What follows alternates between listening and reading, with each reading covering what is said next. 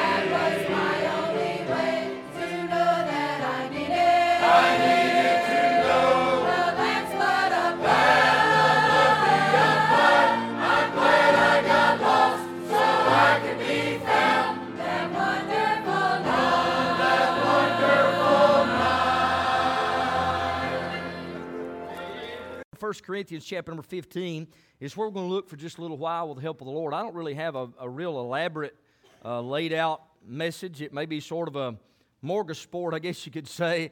There's a lot of things I want to cover that the Lord's placed on our heart for this hour.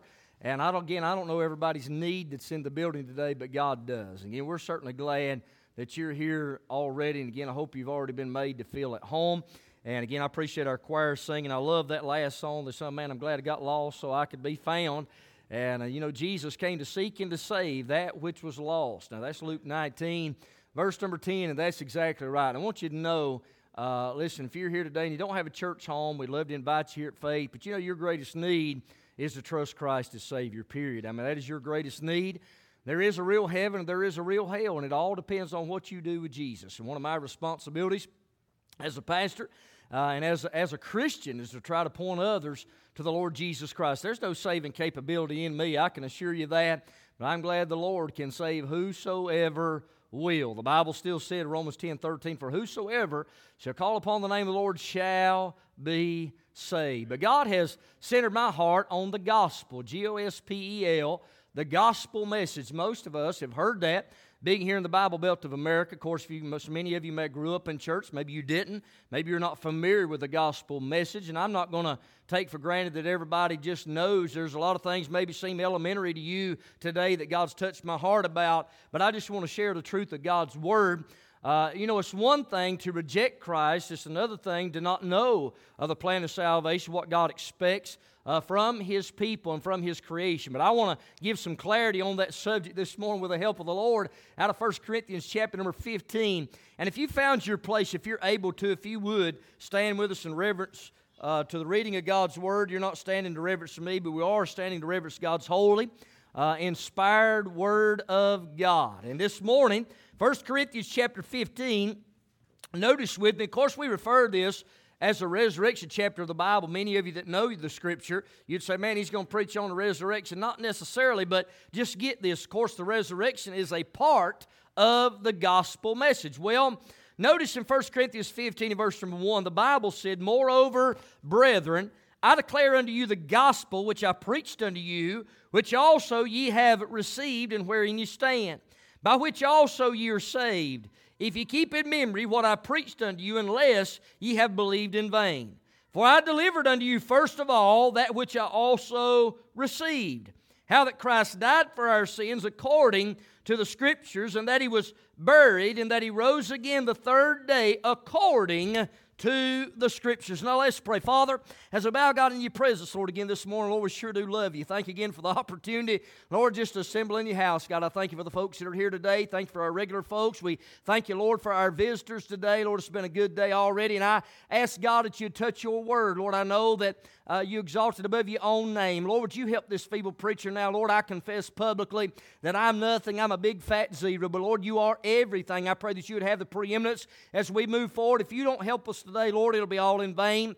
I pray for that one that may have walked in here today or listening by way of the live stream of the Facebook or the CD ministry or even the telephone, maybe unsaved, unprepared for eternity. God, may today, may this very hour be the hour that they receive Christ as Savior. I pray, Lord, now that you'd remove every hindrance, every distraction from this place. Pray that all the will of God be done. We'll be careful to give you thanks and give you praise for what you do. We ask these things in Jesus' name, and all God's people said, amen. Thank you for standing. You may be seated this morning. We've read here out of 1 Corinthians chapter number 15, as I've already said. If you want to know something about the resurrection, you read on a little bit later. This is referred to as the resurrection chapter of the Bible. Now, in this church in Corinth had a lot of issues. They had a lot of divisions, even some schisms going on according to the Word of God. So there's a lot of problems in the church in Corinth, and the Apostle Paul was the human instrument that God used to pen down this letter, but there was a supernatural agent, being the Holy Spirit of God, and the church in Corinth needed some instruction. I'll say it's still up to date today in 2023. God has an applicable message for me and for you and for the whole world as we look at this, because in these verses that I've read specifically, in verse number 3 and verse number 4, Paul talks about his past experience of receiving the Lord Jesus Christ, receiving the gospel. And some might say, when a preacher, how do you explain the gospel? What is the gospel? gospel. Well, listen, you don't have to take my word for it, but you better take God's word for it. For in 1 Corinthians chapter 15 and verse number 3, he said, "For I delivered unto you first of all that which I also received, how that Christ died for our sins according to the Scriptures." The gospel is based upon, it's built upon the death of the Lord Jesus Christ. You just heard our choir sing about the blood of Jesus. Preacher, why do you sing about the blood? Well, without the blood, there's no remission of our sins. There's no forgiveness of our sins. There's no peace with God apart from that sacrificial death of the Lord Jesus Christ. You see, the best way that you and I can explain that and understand it is our sin is one of two places. It's on us or it's on Christ. If it's on us and we've never received Christ as Savior, and by the way, you say, "Preacher, how in the world does the sin debt get on me?" All you had to do was be born. Listen, Romans chapter number 3 and verse number 10 said, "There's none righteous, no, not one." God didn't make an exception for me, didn't make an exception for you. Now listen, I'm not preaching down to anybody. I'm the least among you. The ground's level at the foot of the cross, but you've got to understand this. Romans 3:23 said, "For all," you know what all means in Greek? It means everybody. It means all of us. All have sinned and come short of the glory of God. But listen, Romans 6:23 said, "For the wages of sin is death, but the gift of God is eternal life through Jesus Christ our Lord." All we had to do to inherit that sin debt was be born. So at the moment we're born, there's a debt that must be paid. And if you never receive Christ, you will pay the judgment. You will pay the condemnation and the punishment that awaits those apart from Christ. But here's the good news. Because Jesus hung between heaven and earth, He died according to the Scriptures. You can go back to the Matthew, Mark, Luke, and John, the Gospels, and the accounts of the crucifixion of Christ. He marched up Calvary's cross, and He hung there, not for His sin, because He was perfect, He was without blemish, He was without spot, but He hung between heaven and earth, taking my place, taking your place. In the theological circles, it's called a vicarious death. You say, "Man, what in the world is that?" It just simply means that He became our substitute. We had that great sin debt upon us, and it was on us. But thank God Jesus didn't take part of it. He didn't take some of it, friend. He took it all by the sacrifice of Himself. Now when a person understands that they're a sinner, the choir just sang about, "I'm glad I got lost so I could be found." Once you realize, man, that debt's on me, but you understand it don't have to be on you. It can be placed on Christ. At the moment that you receive Him at salvation, there's a transfer, man. That sin debt goes off of you. It's on Christ, and thank God it's forever settled and ever paid for. That's why He died, according to the Scripture, but it's based upon the blood of Christ. But that's not the end of the story. Notice as you read on in verse 4, "And that He was buried." Now you go back in the Word of God, you'll see that He was placed in the tomb of Arimathea. According to the Word of God, He was a very rich man, a new tomb where never yet had man laid. And Jesus was placed in that tomb, and the stone was placed upon the door. The soldiers marked it probably with wax to make sure that it was sure, according to Pilate and the Roman soldiers. Well, He was buried. But then, 3 days later, can you imagine for just a minute? All the forces of hell probably were excited. Man, here's the Son of God. Here's the Redeemer of the world, the Redeemer of the universe. And the devil said, "Man, I finally got Him. He's dead." And He's there for 3 days. He might have checked the first day. The second day, man, He was still dead. But third day, very early in the morning, according to Luke chapter number 24, those women came under the sepulchre. And you know what they found? They found that stone had been rolled away. It's still worth hitting again. That stone wasn't rolled away so He could get out. That stone was rolled away so you and I can get in. Thank God He provided access. He made a way that you and I could be forgiven of our sin. He died, He was buried, but He rose again the third day. Notice the last part of verse number 4, how that Christ died for our sins according to the Scriptures, that He was buried, and that He rose again the third day according to the Scriptures. We could say in this passage there's an explanation of the gospel. What is the gospel? It is the death, the burial, and the resurrection of the Lord Jesus Christ. Apart from that, Brian has zero hope of going to heaven. Apart from that, friend, you have zero hope of going to heaven. Some might say, "Well, wait a minute, preacher, I've been taught my whole life if I'm good to my neighbor, if my good outweighs my bad, God will let me in." Well, listen, you've been deceived. You've been lied to. There's only one way. There's some absolutes in the Word of God. It's sort of like math. 1 plus 1 is going to be 2. You cannot change that absolute truth. 2 plus 2 is always going to be 4. You can't. That's what we call an absolute. Well, there's some absolutes in the Bible.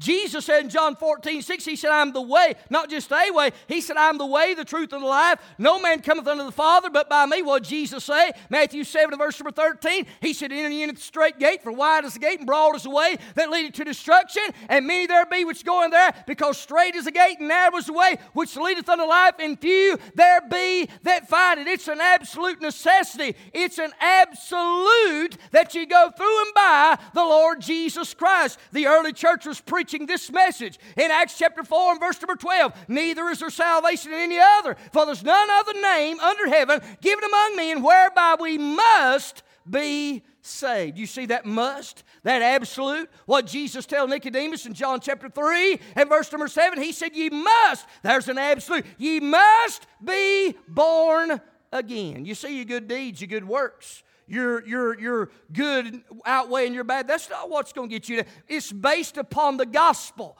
the death, the burial, and the resurrection of the Lord Jesus Christ. And it's explained. But can I tell you this? The gospel is expected. What do you mean it's expected?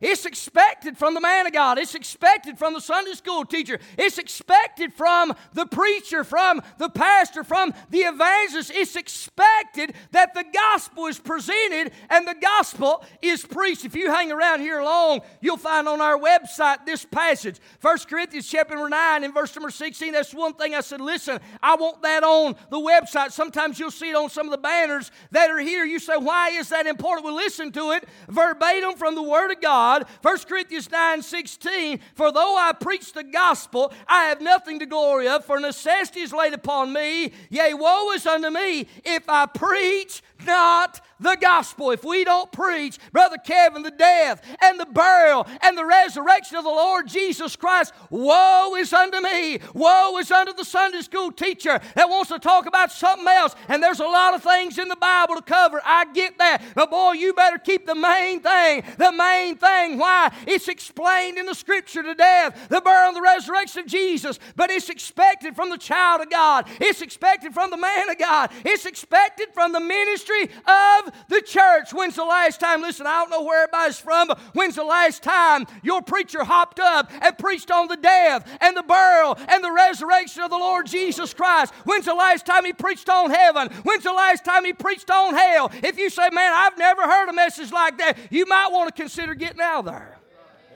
Amen. Yeah, man. You say, man, I didn't come to hear all that. Well, I didn't really know I was going to say that, but there it was. You think about it.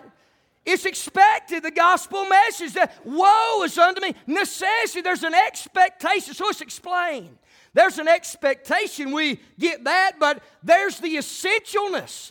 The gospel is essential. Why is it essential? Well, 2 Corinthians chapter 4 and verse number 3 said, but if our gospel be hid. What is the gospel? That's the death, burial, and the resurrection of Jesus. But if our gospel be hid, it is hid unto them that are lost, in whom the God of this world hath blinded the minds of them which believe not, lest the light of the glorious gospel of Christ, who is the image of God, should shine unto them. Why is the gospel essential? Because there's lost people in this world, and I don't know your standing. Again, there was a time in my life when I was lost without God. I grew up in church at 13 years old. For the first time in my life, I realized I was lost. I came under early Holy Ghost conviction. I didn't know what conviction was at the time. Best way I can explain that is this. I knew I wasn't right with God, and for the first time in my life, I realized, Brother Kevin, if I didn't get saved, I was going to close my eyes, and I was going to end up in a place called hell. God showed me that. Oh, but thank God that was a Wednesday night. I didn't get saved on Wednesday, but Brother Randy on that Thursday, that evening, I couldn't stand it anymore. I mean, the Holy Ghost was on me. The preacher, as a leather-lung Baptist preacher, just stood and shot it gun barrel straight, didn't water it down, didn't pull out a sugar stick, but just told me this is what God said, and I knew that I could be saved. I knew that my sins could be forgiven, and I called on the name of the Lord, Brother Tony, and God saved my unworthy, dying soul. But if he had hid that gospel, it had been hid to me that was lost. If I hide the gospel, you have zero chance of getting saved. How are they going to hear without the remedy? How are you going to hear without the antidote? How are you going to hear without the answer unless the prescription is laid out there? Well, listen, our salvation, again, it's not based upon good deeds, good works, or our righteousness, because it would never be enough, according to Isaiah 64 and verse number 6. All of our righteousness is as filthy rags. What does that mean in Yadkin County English, preacher? It means on the best day that we got, we still fall short of God's glory. Fall short of it. We miss that mark. But boy, God made a way, and there's the essentialness. That's why we've got to always promote and practice and present the gospel message. Well, it's explained as the death. All this is introduction, by. We'll get to them. I'll be in Numbers 21 eventually. But I didn't even share that with you, but just get this. We think about the gospel. It's explained as the death, burial, and the resurrection of the Christ Jesus. It's expected from us. What was there to be if I preached not the gospel? And then the essentials of the gospel is, if we hide it, it's hid to them that are lost, that are on that broad road that leads to destruction. And it's up to us, man. The government's not going to do it. The world's not going to do it. It's up to the children of God to be that witness. You know, even Mark's gospel, chapter 16, verse number 15, said, preach the gospel to every creature. There's a lot of creatures in this world, Brother Wayne. I mean, these people don't look like us. They don't talk like us. They don't smell like us. They don't dress like us. But here's the bottom line. That's a soul that needs Jesus. And it's our responsibility to present the gospel to whosoever will. So you see, the gospel is explained. You can see that the gospel is expected. It is essential. But you know what? The gospel is exciting. Do you know that? It's exciting. Man, it ought to excite. You say, preacher, I've been saved 40 years. Listen, what I'm preaching on ought to excite you. It ought not be a bore. It ought not be blasé. And it ought not be a drag, man. Because our eternal destination in heaven is based upon what I'm preaching this morning. And it's an exciting thing when it comes to the gospel of the Lord Jesus Christ. You go to Romans 1, and 3 times Paul said, I am so. The first of all, he said, I am debtor. Then he said, I'm ready to preach the gospel there in Rome. But then in Romans chapter 1 and verse number 16, listen now. He said, for I am not ashamed. And we ought not be ashamed. For I am not ashamed of the gospel of Christ, for it is the power of God unto salvation to everyone that believeth, to the Jew first, and also to the Greek. Now, there's a 4-point message in that right there, Brother Kevin. There's the origin of the gospel. You know, it's not my gospel. It's not your gospel. Paul said, I'm not ashamed of the gospel of Christ. That's where it originates. You know, in that verse, there's also the operation of the gospel. He said, for I'm not ashamed of the gospel of Christ. There's the origin. For it is the power of God. There's the operation that God works through. That's how He saves whosoever will, based on that death, burial, and resurrection of the Lord Jesus Christ. So you got the origin, you've got the operation, but then you got the outcome of the gospel. He said, for I'm not ashamed of the gospel of Christ, for it is the power of God unto salvation. That is the outcome of the gospel message. Putting it down, breaking it down in Yadkin County English, when that sinner understands that Jesus died for them, that He was buried, that He rose again, they understand that they can have life in Christ. They turn from their sin to the Savior. By faith, they call on the name of the Lord. The outcome is they've been saved. That word salvation in the original simply means to be delivered. Think about somebody sitting in a prison house, and you say, preacher, I've never been in prison. Listen, friend, if you've never been saved, you're in sin's prison today. But I'm glad those shackles can come off. Those chains can come off. Thank God He can sign that pardon and open that door and set you free. Boy, there's the outcome. You see that the origin is of Christ, the operation is the power of God unto salvation. There is the outcome. But then the outreach to who? He goes on, for I'm not ashamed of the gospel of Christ, for it is the power of God unto salvation to everyone that believeth. To the Jew first, also to the Greek. Everyone that believes. Doesn't matter if you're red, yellow, black, and white. Doesn't matter your social standing. Doesn't matter if you're a man, you're a woman. It makes no difference whether you're young, whether you're old. I'm glad, thank God, that you can be set free from sin. It's universal to whosoever will. So you look at this. Think about the gospel. What is the gospel? It's explained in the Word of God. That is the death, the burial, the resurrection of the Lord Jesus Christ. It is expected. Paul said, 1 Corinthians 9:16, woe is unto me if I preach not the gospel. It's essential, because if we don't share the gospel, if we don't present the gospel, we support missions, we present the gospel here from the church, we hand out gospel tracts, you may go knock on some doors, and we present that message of the Lord Jesus Christ. It is expected. It is essential, because if we don't, It's hid unto them that are lost. But it's exciting, man, that whosoever can be saved. Now, all that sort of introduction, and this will still be too. Again, I'm going to Numbers 21 eventually. But evidence, you think about this. A lot of folks say, well, if I, and I've had this many, many times, Brother Evan. Folks say, well, if I could just see it, then I'd believe it. Well, listen, the Bible said we're to walk by faith and not by sight. If you're walking by sight, then you're not demonstrating any faith whatsoever. And this is not there's a difference in faith and foolishness. And it does not take a rocket scientist or you don't have to have the PhD to realize that there's a God in heaven.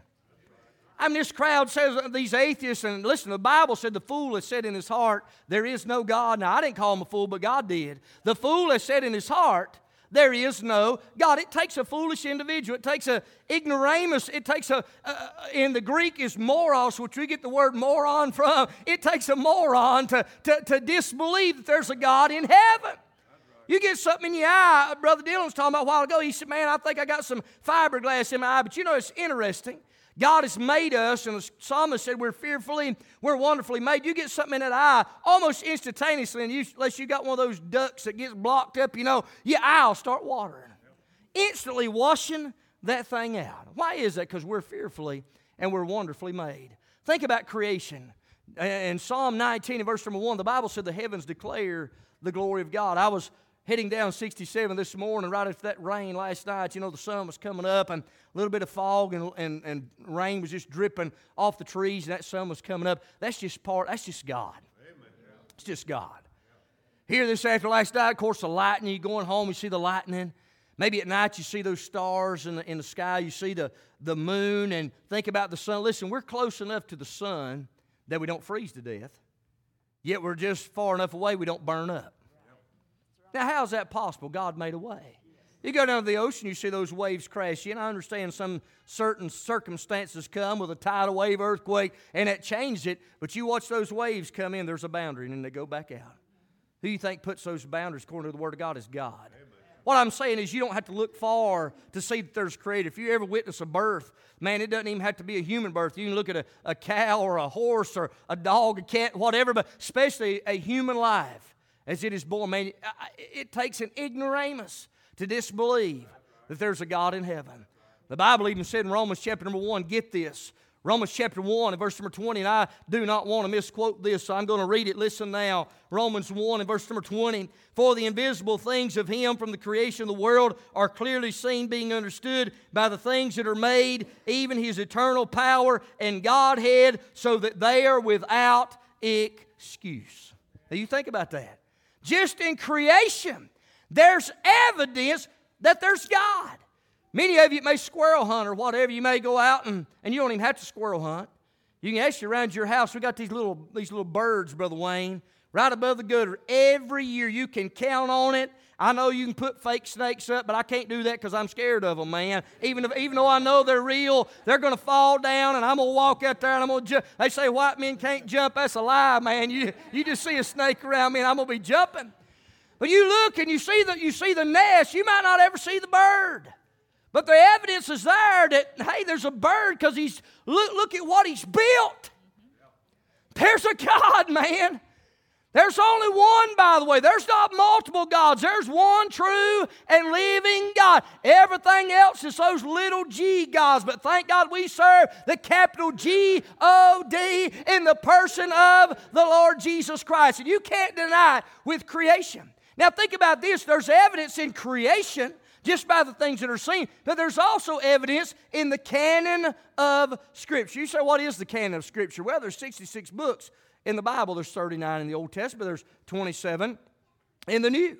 And through that, there's evidence, and it all points to the Lord Jesus Christ. Here some time ago, I don't know that we ever really finished, but we were going through. Now I'm hung on David. Can't get off of him. But we were preaching on some snapshots from the from the cross. And those snapshots, You can go to the Old Testament and you see a picture of Christ by way of application. Well, think about this. I believe on every page of the Word of God there is a reference and there's a picture of the Lord Jesus. For example, there's evidence, Brother Tony. You can go to the book of Genesis, and I'm not going to elaborate right here. I'm just going to hit this real quickly. In the book of Genesis, we see Jesus as a seed of the woman. In the book of Exodus, He is seen as the lamb for sinners slain. In the book of Leviticus, He is the high priest. In the book of Numbers, He is the brazen serpent. In Deuteronomy, He's the great rock. You go on into Joshua, He's seen as a captain of the Lord's host. In the book of Judges, He's seen as deliverer. In Ruth, the Lord Jesus is seen as a kinsman redeemer. 1 Samuel, He is seen as a great judge. 2 Samuel, He's a princely king. In 1 Kings, Jesus is seen in David's choice. In chapter number 1 of 1 Kings, when David put Solomon on that mule and rode him into town, presenting him as king, that was a picture of the Lord Jesus coming in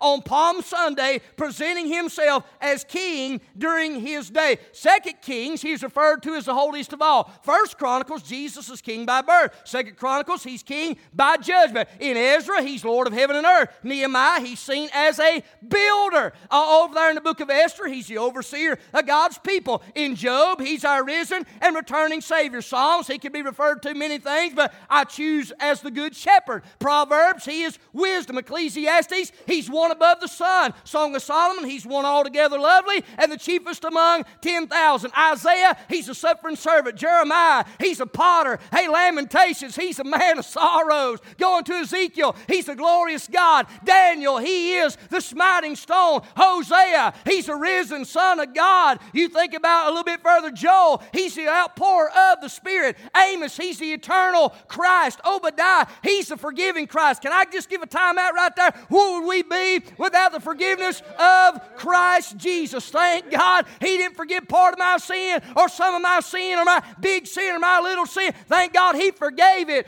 all. You can go on down into Obadiah. He is the forgiving Christ. We get that.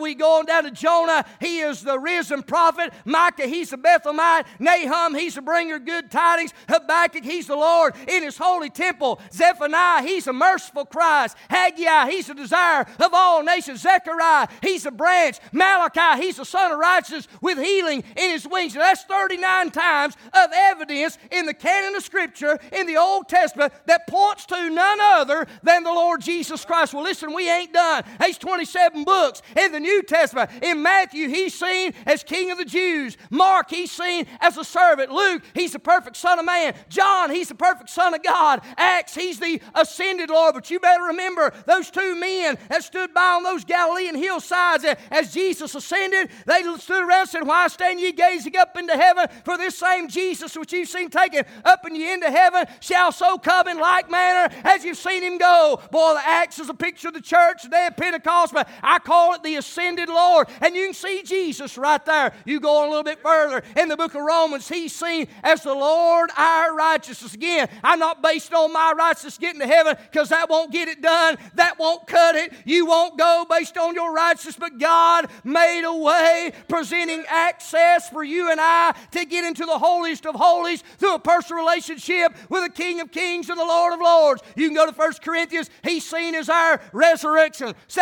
Corinthians, He's seen as our comforter. In the book of Galatians, He's seen as the end of the law. Ephesians, He's the head of the church. Now listen, Brother Tony, hey, some folks say, man, the church is going down. I'm here to tell you this morning, on the authority of the Word of God, it's an impossibility for the church to go down because our head is seated in the heavenly. So He's the head of the church. In Philippians, He's the supplier of our need. Every child of God here ought to say, yeah, you're right, preacher. I went through some struggles. I went through some troubles, but you'll have to go and you'll have to agree like David did. He said, I've been young and am now old, yet have I not seen the righteous forsaken, nor his seed begging bread. Philippians 4:19 said, but my God shall supply all your need according to His riches and glory by Christ Jesus. In Philippians, He's seen as the supplier of all. Colossians, He's the fullness of the Godhead.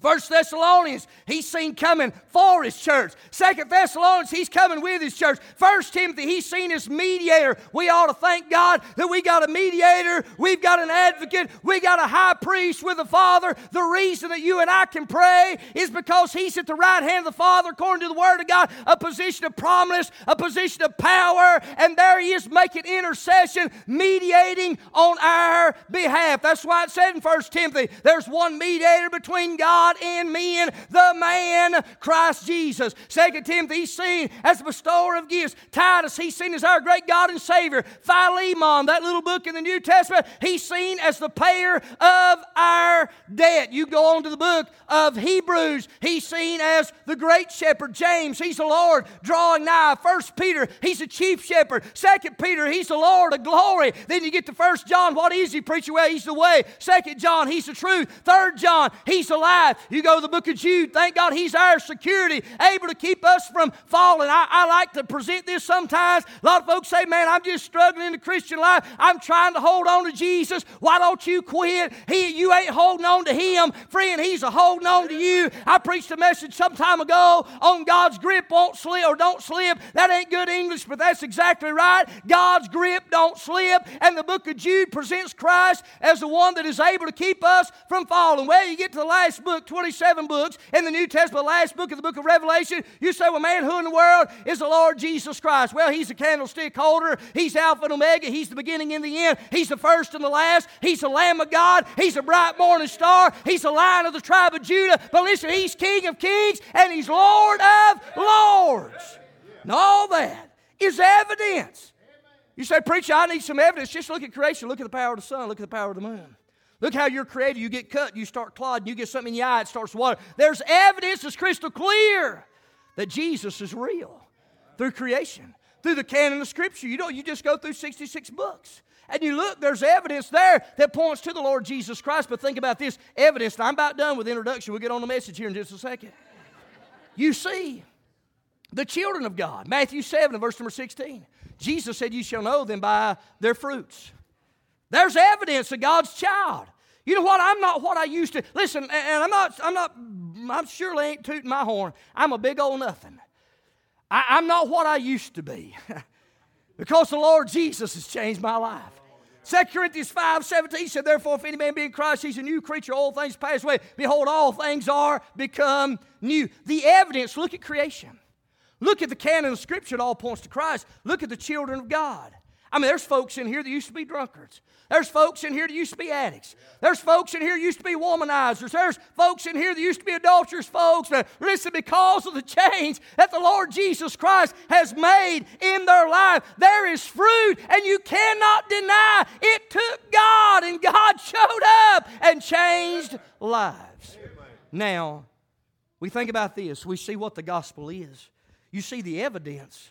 But you know, a lot of folks say, well, you know, preacher, I hear about, I just choose to believe a certain way. But there's three fundamental questions you better be able to answer before you leave planet Earth. You say, what are they?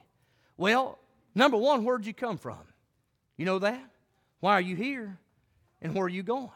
The Bible gives us the answer to all three of those. And maybe you've been debating that. Maybe you're wondering, I'm just sort of sputtering through life. And, I get up and I go to work. I got a family. But, I just don't really see much meaning to life. Well, listen, you hang with me right here just a second.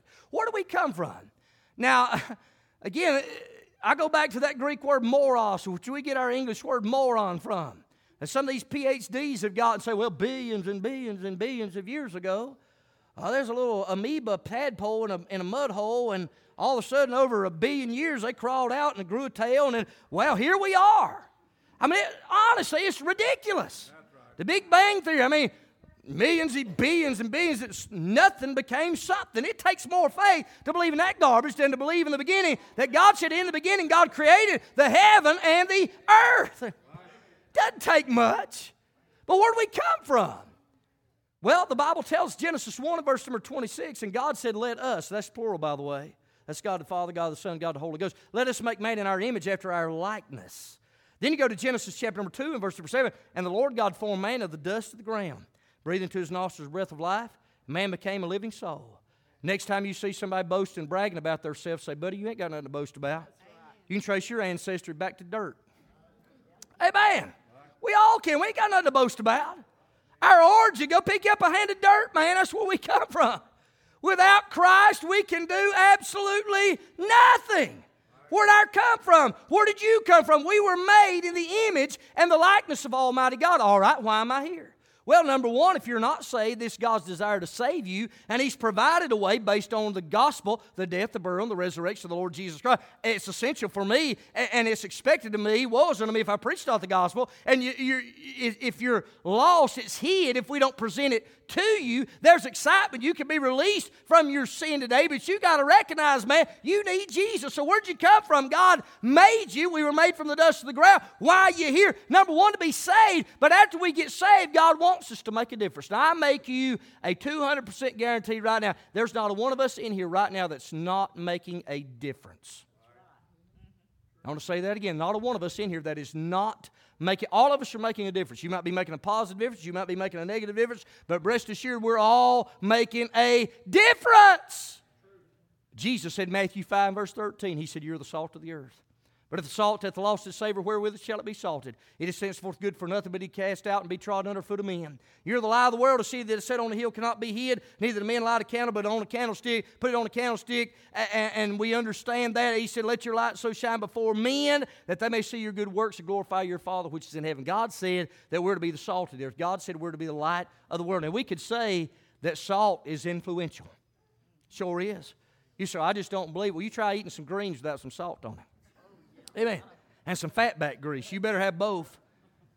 You got French fries. You say, man, it's sort of bland. You can put salt on it, man. You know, it influences things. Well, we're to influence this world. And by the way, you eat a bunch of country ham like this morning or something. You eat 2 or 3 pieces of ham. It ain't going to be long. You're going to be finding the tea jug or the water jug. You're going to be something because it's going to make you thirsty. And we as God's people ought to make this world thirst after the things of God. He said we're the salt of the earth, but then we're the light of the world. What's the alternative? Darkness. You say, preacher, this world looks awful dark. But I'm glad, thank God, for that crowd that's been born again, that's been saved, that's been pulled out of darkness, been pulled out of that old miry clay. God set you foot upon a rock, and He's placed you here. Why am I here? To make a difference, a positive difference in this lost and dying world.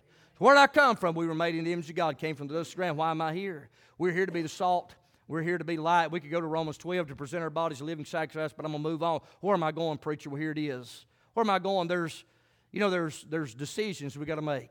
Today, you'll either say yes or you'll say no. You won't make 3 decisions. You'll make one or the other. You'll say yes, you'll say no. There's a direction. You're either going to go up or you're going to go down. There's a destination. Yes, there's a heaven to gain, but yes, there's a hell to shun. You know, I think about Revelation 20 and verse number 14 and 15. The Bible said, and death and hell were cast into the lake of fire. This is the second death. And whosoever is not found written in the book of life was cast into the lake of fire. The first song we sang as a congregation was, I know my name is there. Name is where? In that book. How do you get in that book, preacher? By responding to the gospel of the Lord Jesus Christ.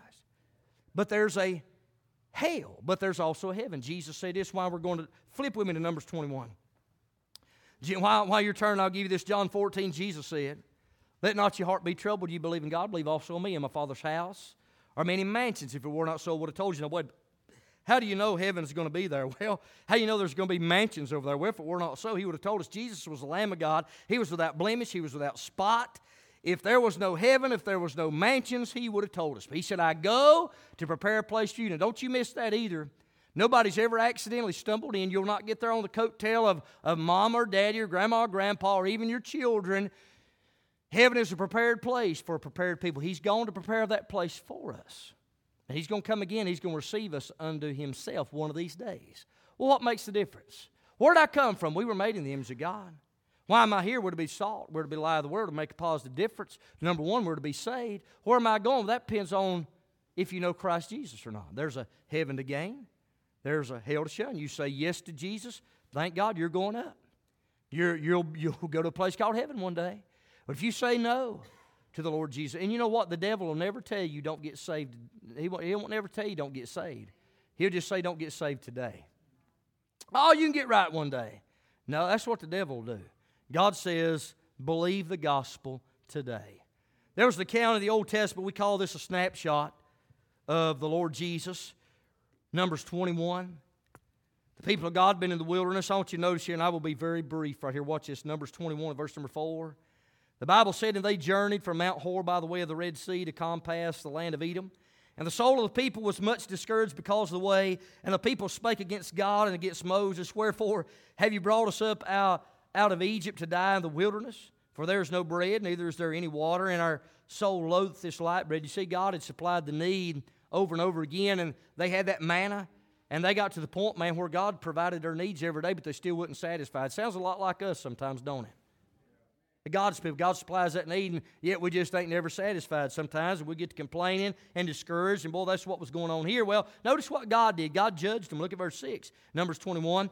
And the Lord sent fiery serpents among the people, and they bit the people, and much people of Israel died. You say, well, now, wait a minute, why would God do that? Well, God's just, God is holy, and God's decisions are always going to be right. He doesn't, he don't ask for my opinion. Brother Tony, I've never had him say, well, Brian, what do you think about this? No, it's not like that. God tells us what to do, and He honors obedience. Well, they're complaining, and not the devil, not the enemies of God, but God Himself sent a fiery serpent to judge the people that were complaining. Now, verse 7. The Bible said, therefore the people came to Moses and said, we have sinned. Boy, that's key. They acknowledged their sin. Hey, we've messed up. They understood God was judging them because they were complaining. They were out of the will of God. They weren't obedient. And they came to Moses and said, we have sinned, for we have spoken against the Lord and against thee. Pray unto the Lord that He take away the serpents from us. And Moses prayed for the people. And I want you to notice what they asked for. They said, Lord, just take them away. Well, God didn't do that, because look in verse number 8. And the Lord said unto Moses, make thee a fiery serpent, and set it upon a pole, and it shall come to pass that everyone that is bitten, when he looketh upon it, shall live. God didn't remove the problem. God didn't remove the serpents. But what He did, He put a remedy. He put an antidote. He put an answer in place to address the problem. People would get bit. I mean, it couldn't help people getting bit. But God made a way that they could live. You say, no, wait a minute. Now, how does that apply to me? Well, think about this. You say, man, I've never been bit by a serpent. If I got bit by a serpent, you might as well bury me, son. No matter if it's green, black, copperhead, rat, it makes no difference. I don't like them. It ain't nothing but the devil every time I see them. But understand this. If folks got bit, you say, I've never been bit by a serpent. But we've all been bit by sin. Now, God hadn't taken the problem away. The problem's still here. There's still sin in the world. Well, why did Jesus die on the cross? Why was Jesus buried? Why did Jesus rise again? To give a remedy, to give an answer, to give an antidote, to give a solution to the problem. That's what the gospel is. God made a way. But now watch this. This is important. Look in verse number 9. Here's the key. The Bible said in the last part of verse number 8, it shall come to pass that everyone that is bitten, when he looketh upon it, looketh upon what? Upon that brazen serpent. It was made out of brass. He put it on a pole. Now, this is an important part too.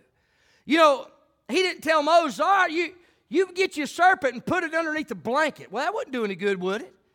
Because the people that are bit are not going to be able to see the remedy, because it's hidden. The same holds true. Seems like we just heard about that in 2 Corinthians chapter 4, verse number 3. If our gospel be hid, it is hid unto them that are lost. God told Moses, you put that brazen serpent up on the pole, which lets me know it was accessible to everybody. The poor folk, the rich folk, the white folk, the black folk, the Indian, the Hispanic. It makes no difference, friend. It's whosoever will. If they were bit, they could look upon that serpent and they'd live. But they had to look by faith. Look at verse number 9. And Moses made a serpent of brass and put it upon a pole, again for everybody to see. It came to pass that if a serpent had bitten any person, when he beheld the serpent of brass, he lived. Well, preacher, that don't make any sense. You have to take that up with God. That was God's formula. You say, well, it ought to be a better way of good outweighing bad. It don't matter. That ain't the way God set this thing up. Salvation is based upon the gospel, the death, the burial, and the resurrection of the Lord Jesus Christ. God asked us to believe. Somebody said, well, man, how in the world can I be saved? Well, In Acts chapter 16, verse number 31, that question was asked by the Philippian jailer. In verse number 30, he said, Sirs, he's talking to Paul and Silas, Sirs, what must I do to be saved? And this is what he said, Acts 16:31, you look it up. He said, Believe on the Lord Jesus Christ, and thou shalt be saved. It's not difficult, is it, Brother Tony? Simple. Takes childlike faith. But you know what? If you want to live, you got to look. If you want to live, you got to look by faith. There's two types of people. Sister Savannah, well, she's already up there. You can start playing softly. That'll move me along. Two types of people couldn't get help in the days of number. People walking around, getting bit. People are dying, Brother Evan. They cry out to Moses. Moses cries out to God. God didn't leave them defenseless. God gave them a way. Made a way by that brass that was lifted up. If somebody was bitten, they'd run to that thing and they'd look by faith. They didn't have to work. All they had to do was look by faith. And once they did, they lived. Same holds true for you and I today. Two types of people that couldn't be helped in that day. Those that didn't know. Brother Dennis, that crowd didn't know there's a remedy for getting snake bit. Died in that condition. If they didn't know, they died. And then there was another crowd. The other crowd was this. Those that knew there was a remedy, but refused to look by faith. Well, I got bit, but you know, I'm going to try my own thing. I'm going to try my own remedy. I'm going to do my own thing. You know what they did? They died in their sin. Because they failed to look by faith. You know what it's going to take for people to be saved in 2023? The same thing it took in Jesus' day, the same thing it took in Paul's day and in Peter's day and John and James' day. It's going to take a look of faith. But people got to be able to hear. What they got to hear? They got to hear the death, the burial, and the resurrection of the Lord Jesus Christ. Because they're lost, and we can't hide it from them. We got to put it on a pole, man, for whosoever. Because here's the good news. Some of you may have walked in here today and you say, Preacher, you don't know my background. I don't care what your background is. It makes no difference. You say, Preacher, I got a lot of secret sin. I got a lot of hidden sin. Well, just join the crowd. A lot of us have at some point or the other. But here's what I'm telling you. You come by faith to the Lord Jesus Christ. He can forgive you of all your sin. But is your name written down in the book of life? Has there been a time when you've called on the name of the Lord and say, Oh, God, save me? If there's not, that's your greatest need. You can't plead ignorance today. You can't say, well, you know, I've never heard the truth because it's my responsibility. Well, it's unto me if I preach not the gospel unto you. Now it's up to you. The ball's in your court. It's a yes or a no answer. Will you receive Christ? You got to look to Him by faith. In that day in Numbers 21, if that crowd didn't know, they couldn't get help. And then if that crowd knew but they refused to look, they died in their sin. And that's what you'll do one day. But it's my responsibility. You know what I found? I used to beat myself up, Brother Kevin, a long time ago. That when I preached the gospel, man, nobody moved. And I thought, man, you know, God, I don't get, but I figured this out. God requires me to do two things. 1 Corinthians 3. I'm to sow seed. I'm to water. But only God can give the increase. My responsibility is not to get anybody saved. My responsibility is to point you to the one that can save. God does the rest. I've done to the best of my feeble ability to share with you the gospel. Where did I come from? Why am I here? Where am I going? It's all based upon Jesus Christ. But the ball's in your court today, and you can be forgiven of all your sins. Psalm 103, verse number 12 said, as far as the east is from the west, so far hath He removed our transgressions from us. Micah 7:19 said, thou wilt cast all their sins into the depths of the sea. Isaiah chapter 1, verse number 18 said, come now, let us reason together, saith the Lord, though your sins be as scarlet, they shall be as white as snow, though they be red like crimson, they shall be as wool. What does that mean? Man, you can be forgiven of all your sin based on the gospel. But if you're not saved, boy, you know, we'll never be assembled like we are ever again, like we are right now. There'll never be another August the 27th, 2023, at 10 minutes after 12. There'll never be another time like this. The Bible said today is the day of salvation. Listen, we set up Family and Friends Day. Glad to see everybody. Praise the Lord. We're going to have some fellowship. We're going to go pig out here in just a minute. But understand, the greatest need that you have at this hour, if you're not saved, I'm going to invite you to come. Be my privilege to pray with you. But listen, you need to get saved as we stand all over the house. Let's pray. Father, I sure do love you, and I thank you, Lord, for the opportunity, Lord, to break forth the bread of life. Now, God, I have done my absolute best, Lord, to deliver the message of the hour. I pray, God, that you've been honored in it. Pray that Jesus has been high and lifted up, but I pray in the stillness of the moment now. Or if there's one here, maybe multiple ones that have never been saved, never made a commitment to Christ. Lord, the decision's in their court. They're either going to say yes or they're going to say no. God, I beg them that you draw them to receive Christ. I don't want to see anybody die in their sin and go to hell. Lord, that's where they're going apart from Christ. Your word teaches that. But Lord, I pray for that one. Maybe hanging on. They haven't got secret sins, hidden sins. Think they've crossed that grace line. Lord, I pray that you'd help them today to come and receive Christ. We'll be careful to give you thanks, give you praise for what you do if we ask these things in Jesus' name. Hello, friends. This is Brian Poindexer, the pastor of Faith Community Baptist Church, located at 2216 Headings Road in East Bend, North Carolina. We're so grateful to have you listening to our CD ministry that's been provided as an outreach of our church. It's our desire and focus at Faith Community Baptist Church to preach and teach the whole counsel of God to a lost and dying world, to equip the saints of God for service, and to encourage the elderly and shut-ins who cannot attend services due to physical ailments. We meet every Sunday morning at 10 a.m. for Sunday school for all ages, and our Sunday school hour is followed by our worship service at 11 a.m.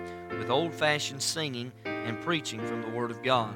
We meet back every Sunday night at 6 p.m. for our worship service, and every second Sunday night of each month we have what's called an Eat and Meet service. After our 6 p.m. service, we gather in the fellowship hall for food and fellowship. On Wednesdays, we meet back at the church for our midweek worship service with choir singing and preaching again from God's holy word. Our ladies prepare a meal each Wednesday prior to our service from 5:30 p.m. to 6:30 p.m. I give you and your family a cordial invitation to be with us at any or all of our service times. Above all, you may be listening today, and maybe you've never made a personal commitment to the Lord Jesus Christ. Friend, that's the greatest decision anyone can ever make in this life. Too many folks prepare for vacation, they prepare for retirement, they seem to prepare for everything, but sad to say, many make no preparations for eternity. The reality is very clear. We all will leave this world someday, for the Bible says in Hebrews chapter 9 and verse 27, "And as it is appointed unto men once to die, but after this the judgment." You must understand that you are guilty before a holy God. Romans 3:23 said, "For all have sinned and come short of the glory of God." The prophet Isaiah said in chapter 53 and verse 6, "All we like sheep have gone astray, we have turned every one to his own way, and the Lord hath laid on him the iniquity of us all." You must understand that your good words and good works and good deeds will not get you to heaven. Isaiah 64 and verse 6 says, "But we are all as an unclean thing, and all our righteousnesses are as filthy rags, and we all do fade as a leaf, and our iniquities, like the wind, have taken us away." Ephesians chapter 2, the Bible said, "Therefore by grace are you saved through faith, and that not of yourselves, it is the gift of God." You must understand that you're loved. I'm thankful that in John 3 and verse 16 it said, "For God so loved the world that he gave his only begotten Son, that whosoever believeth in him should not perish but have everlasting life." Romans 5 and verse 8 declares, "But God commendeth his love toward us, in that while we were yet sinners, Christ died for us." You must understand and realize there's only one way to stand right before God. There's not many ways, there's only one. Jesus said in John 14 and verse number 6, he said, "I am the way, the truth, and the life. No man cometh unto the Father but by me." Acts chapter 4 and verse 12, the apostles' message was very simple. There in Acts chapter 4 and verse number 12, they said, "Neither is there salvation in any other, for there's none other name under heaven given among men whereby we must be saved." You might ask the question, "Preacher, how can I be saved?" That's what the Philippian jailer asked in Acts chapter 16 verse 30 and 31. He asked Paul and Silas, he said, "Sirs, what must I do to be saved?" They said, "Believe on the Lord Jesus Christ, and thou shalt be saved, and thy house." Romans 10:9 said that if thou shalt confess with thy mouth the Lord Jesus, shalt believe in thine heart that God hath raised him from the dead, thou shalt be saved. You must ask God to save you. I can't do it. No one can do it for you. Romans 10:13 said, "For whosoever shall call upon the name of the Lord shall be saved." If you know you're a sinner, and if you're sorry for your sin, and you believe Jesus died for your sins, you simply have to ask him to save you. You might say, "Preacher, how can I know for sure God will hear me?" But first of all, the Bible tells us that we must be drawn. John 6 and verse 44, Jesus said, "No man can come to me, except the Father which hath sent me draw him, and I will raise him up at the last day." Psalm 51 and verse 17 gives us the attitude we need to have when we come to God. It said there, "The sacrifices of God are a broken spirit, a broken and a contrite heart. O God, thou wilt not despise." If God draws you by conviction, and if you're sorry for your sin, you repent of them. If you believe Jesus died for your sins, and if you asked Him to save you, then the Bible declares you've been saved. If you trusted Jesus Christ as your Savior, then you've been forgiven of all your sin. Romans 8:1 declares, "There is therefore now no condemnation of them which are in Christ Jesus, who walk not after the flesh, but after the Spirit." Once a person has been saved, they need to be part of a fundamental Bible-believing church where they can grow in the grace and knowledge of Jesus Christ. God calls us out of darkness and commands us to walk in light after we've been saved by His marvelous grace. If we can help you here at Faith Community Baptist Church in any way, feel free to contact us. If you have asked God to save you, please contact us, and we will send you some free literature to help you in your newfound life in Christ. Thank you again for listening to our CD ministry that's been provided by our church here, and may God richly bless you and your family is our prayer.